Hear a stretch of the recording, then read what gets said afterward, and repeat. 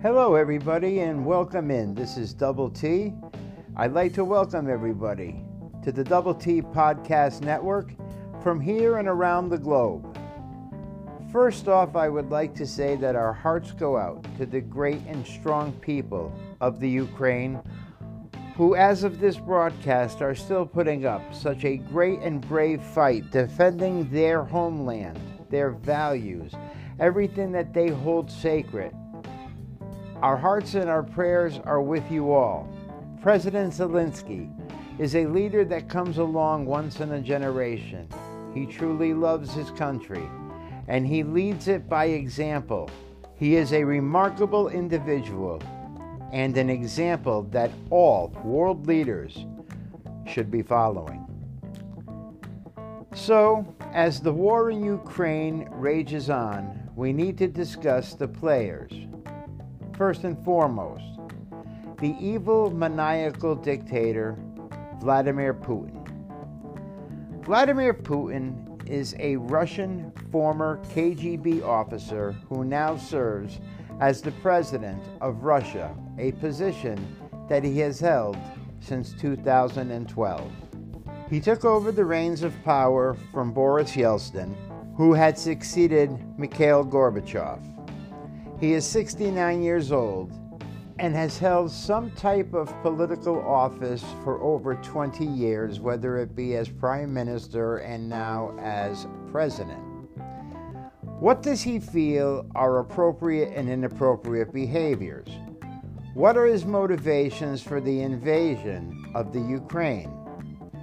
In a recent interview, a Q&A, Michael Horowitz, director of Perry World House, provided some insight into Putin's motivations, nuclear threats, and expansionist views. With Russia's large-scale attack on Ukraine, peace in Eastern Europe has been shattered. Putin has shrugged off sanctions and condemnation from around the globe and has warned countries that any attempt to intercede in the invasion would lead to, quote, consequences like you have never seen before, end quote, appearing to threaten nuclear war. What are his motivations, and why is nobody in the game? Where in heavens is Joe Biden? Why did Putin act at this moment in time? Now that we know that Putin's NATO complaints weren't genuine, what do you think the motivations are to invade Ukraine? What is the first question asked of Horowitz? Responding, the best evidence we now have is that Putin believes that an independent, democratic Ukraine is a threat to him and to Russia. Unfortunately, he has decided that the only way to deal with that threat is to go in with an overwhelming military force. So why did he act now? This is a crisis of Putin's own making. The information that the Biden administration has released very clearly demonstrates that in every step of the way, that is a manufactured crisis to legitimize Russia's invasion of a sovereign Ukraine. As for exactly how, there doesn't seem to be a firm reason except that it's winter in Ukraine, which makes it easier for Russian tanks to crawl over Ukrainian soil, and the Olympics are over, so the invasion is not taking the spotlight away from China. Putin seems to have a desire to rebuild Russia to where it was during the Cold War. He seems to view Russia as having declined since the dissolution of the Soviet Union. The speech that he gave to the National Security Council a few days ago said that he thinks that the past Soviet states are actually still part of Russia. Putin has unleashed a horrifying and devastating war in Ukraine based on his desire to grow Russia's status and influence. It is inhumane. People, this essentially is Russians killing Russians. That is not to insult the Ukrainian people, but this was once part of the old Soviet Union. That is why there is so much dissension within the ranks of the Russian military. The Biden administration has been clear that they are not looking to have U.S. military forces directly intervene in the conflict. Ukraine is not a NATO ally of the United States, meaning the United States does not have a treaty obligation to defend it.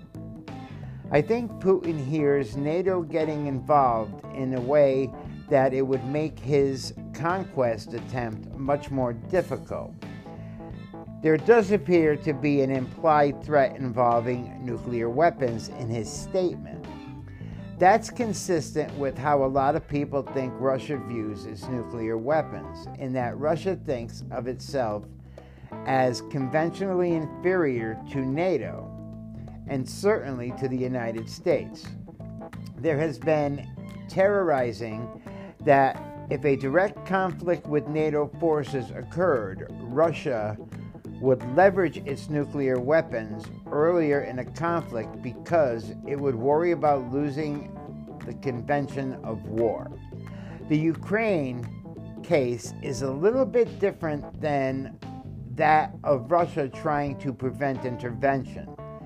There has been no real public sign that the Biden administration wants to deploy U.S. military forces to Ukraine. In fact, it's a very different thing. The president's been clear they do not want to engage in the no-fly zone because they do not want to engage Russia directly because they do not want to start a World War III. On this issue, I completely agree with the president. This is not the tack we want to take. How we stop Putin is economic sanctions, stop buying his oil, cut off his money supply, and essentially choke him financially. That's how you stop funding the Putin war machine. I talked a moment ago about Russian dissension within the ranks of the military. I want to tell you a little story that I saw on Mark Levin just the other night. Prior to the invasion of Ukraine, there was a Chechenian hit squad called the Wagner Group that Putin had placed in Africa prior to the start of the war. And it was a 45-man elite assassination squad that Putin deployed once the invasion started. And they had a kill list. And on the kill list was President Zelensky, every member of his cabinet, and I'm not quite sure who else might have been on there. There have been 3 assassination attempts made on President Zelensky, and 2 of them were foiled because of tips that the Ukrainian military received from the Russian military, people in Putin's army, that gave the Wagner Group up. The Wagner Group was killed themselves. And President Zelensky survived the 3 assassination attempts. So that just gives you a little bit of insight into what's going on within Putin's own forces. So we know why Putin is waging this war, but how did we get here? And what are we doing about it? Unfortunately, folks, we have to become a little bit political here. We're going to take a look at what's going on here at home and what's going on in Eastern Europe with our NATO allies. Former Senator John McCain summed it up the best when he made the quote that Russia is nothing but a gas station masquerading as a country. And he was dead right. When Joe Biden took office, the United States was not importing any oil from Russia or any place else in the world. Today, we import over 600 million gallons of oil a year from Russia. We are also importing 1 million gallons of oil from Iran every year. You heard what I said. Iran, the mullahs.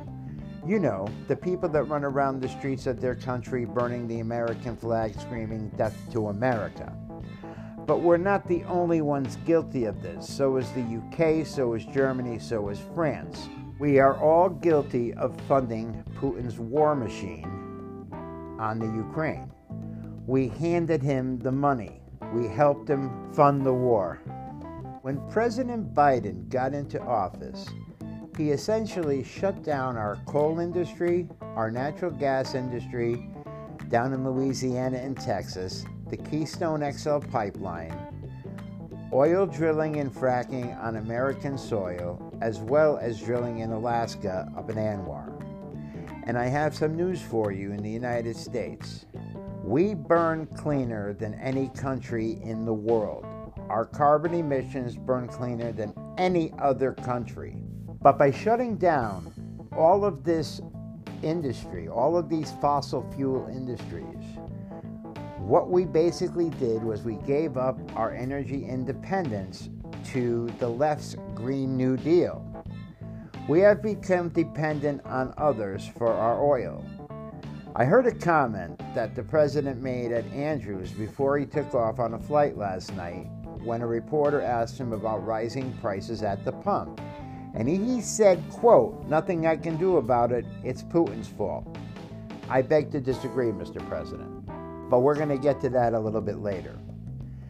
To the president's credit, realizing that sanctions were not good enough, he finally stopped buying oil from Russia this week. But now, look at where we're going to get this oil from. We're going to people that won't even take his phone calls. Saudi Arabia, Nicolas Maduro in Venezuela, someone who we don't even recognize as the president of Venezuela, a brutal dictator with substantial human rights violations, as well as Saudi Arabia with their documented human rights violations of women and children. And Iran. I still can't believe I said Iran we're going to for oil. Back to the Ukraine. I will say this. President Zelensky of Ukraine, again, is one of the most inspirational leaders that I have seen in my life. He is a leader that does come along once in a lifetime. A former actor and comedian who is now leading a resistance against a brutal dictator and has rallied his people like I have never seen and will not leave his soil. He has vowed to fight till the bitter end.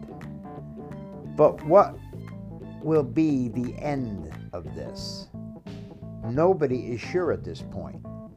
Nobody thought that Ukraine would put up such a fight. Putin for sure believed he was going to roll into the Ukraine, take the country over, and claim it for Mother Russia. He unexpectedly ran into a wall of resistance and dissension amongst his own people and his own troops. The ineptness of the Russian military has also been on display throughout the conflict, which begs question, what else do they have in their arsenal other than nuclear and chemical weapons? That seems to be the question of the day. Putin vaguely alludes to the threat of using nuclear weapons, but the real question, and in the logical next step for this brutal dictator, as he did with Assad in Syria, would be to unleash chemical weapons in Ukraine. And I'm wondering, at what point will he be pushed before he uncorks that bottle? Hopefully never. His own troops have abandoned tanks for the Ukraine to take over and use. A portion of the Russian military is not on board with this war because in the Ukraine, realizing they were part of the old former Soviet Union at one time, as I said before, this is essentially killing your brothers. The tactical moves that this army has made by moving in broad daylight in open areas where they are susceptible to attack are mind-boggling. They have paid a price for that. So who is calling the shots for the Russian military? Another theory that floats around is that at some point, somebody in Putin's inner circle may just take him out, and that would be the best situation possible.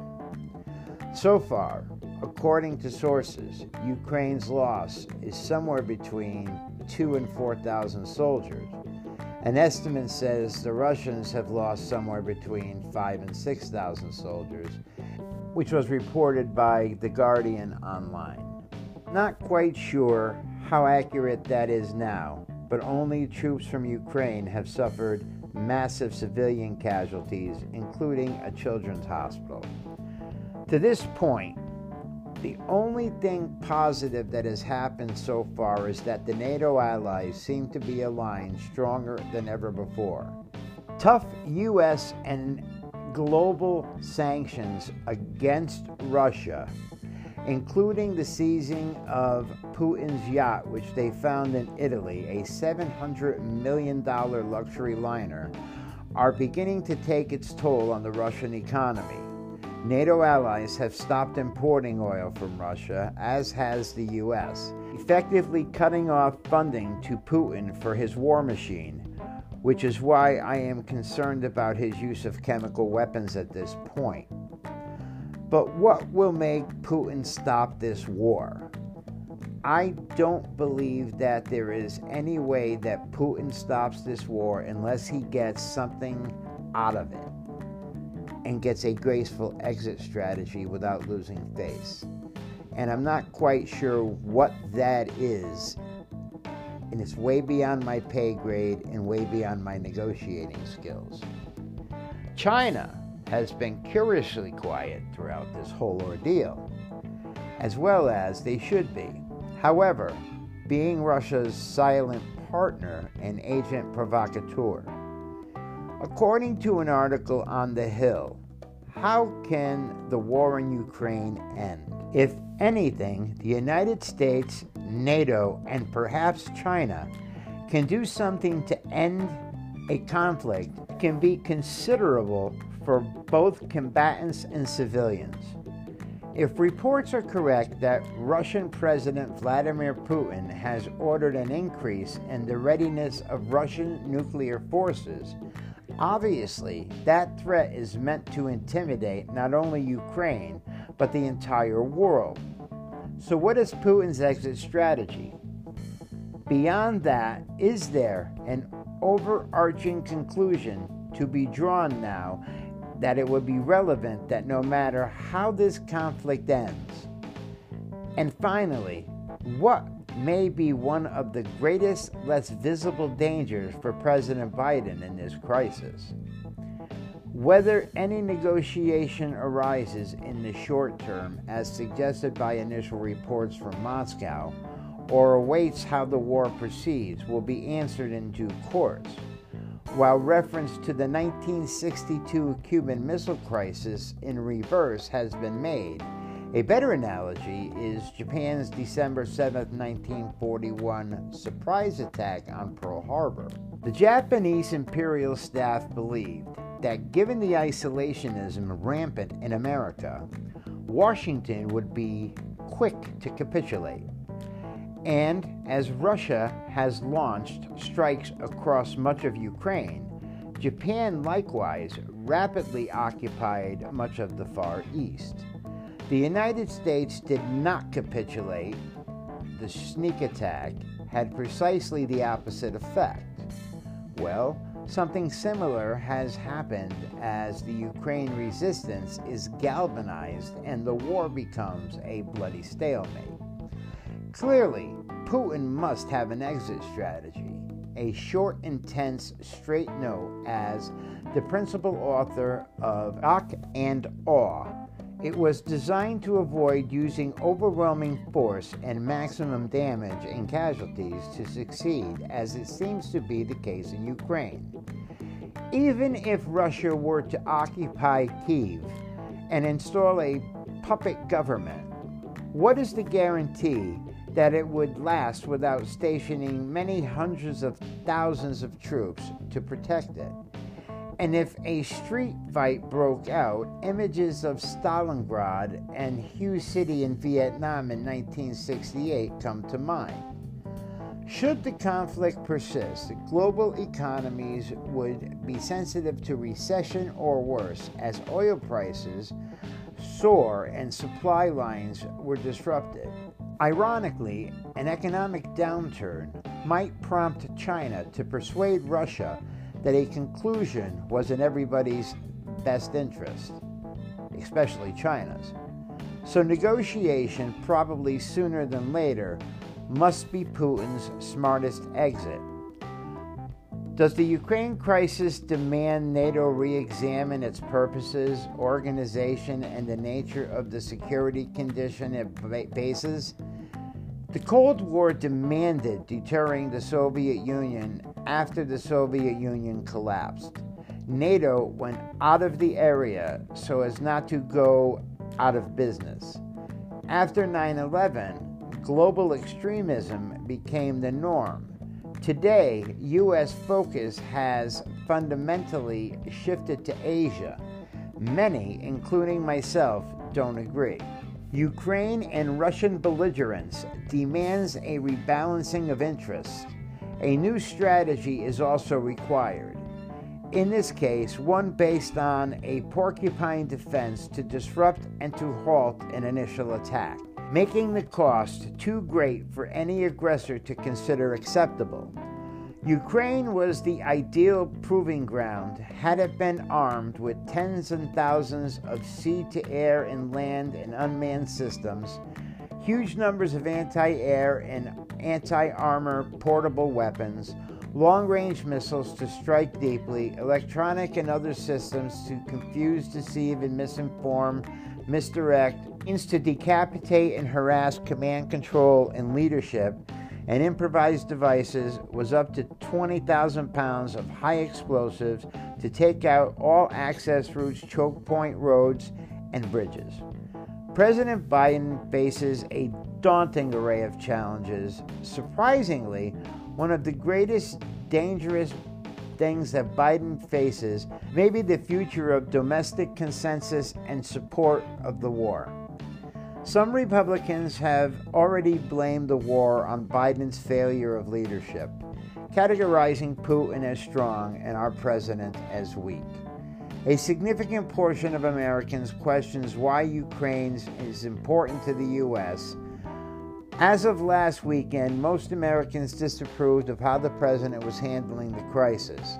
But in fairness, George Washington and Abraham Lincoln would have been hard-pressed to cope with the daunting array of concurrent crises in confronting this as commander-in-chief.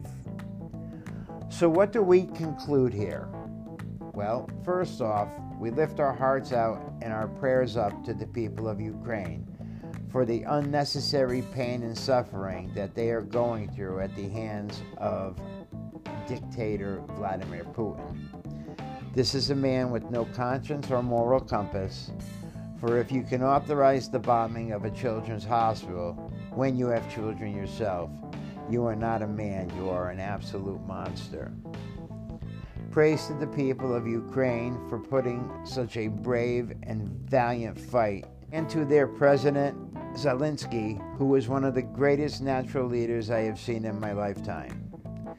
It is all of our hopes that this war stops now, and hopefully maybe somebody in Putin's inner circle will take the bastard out.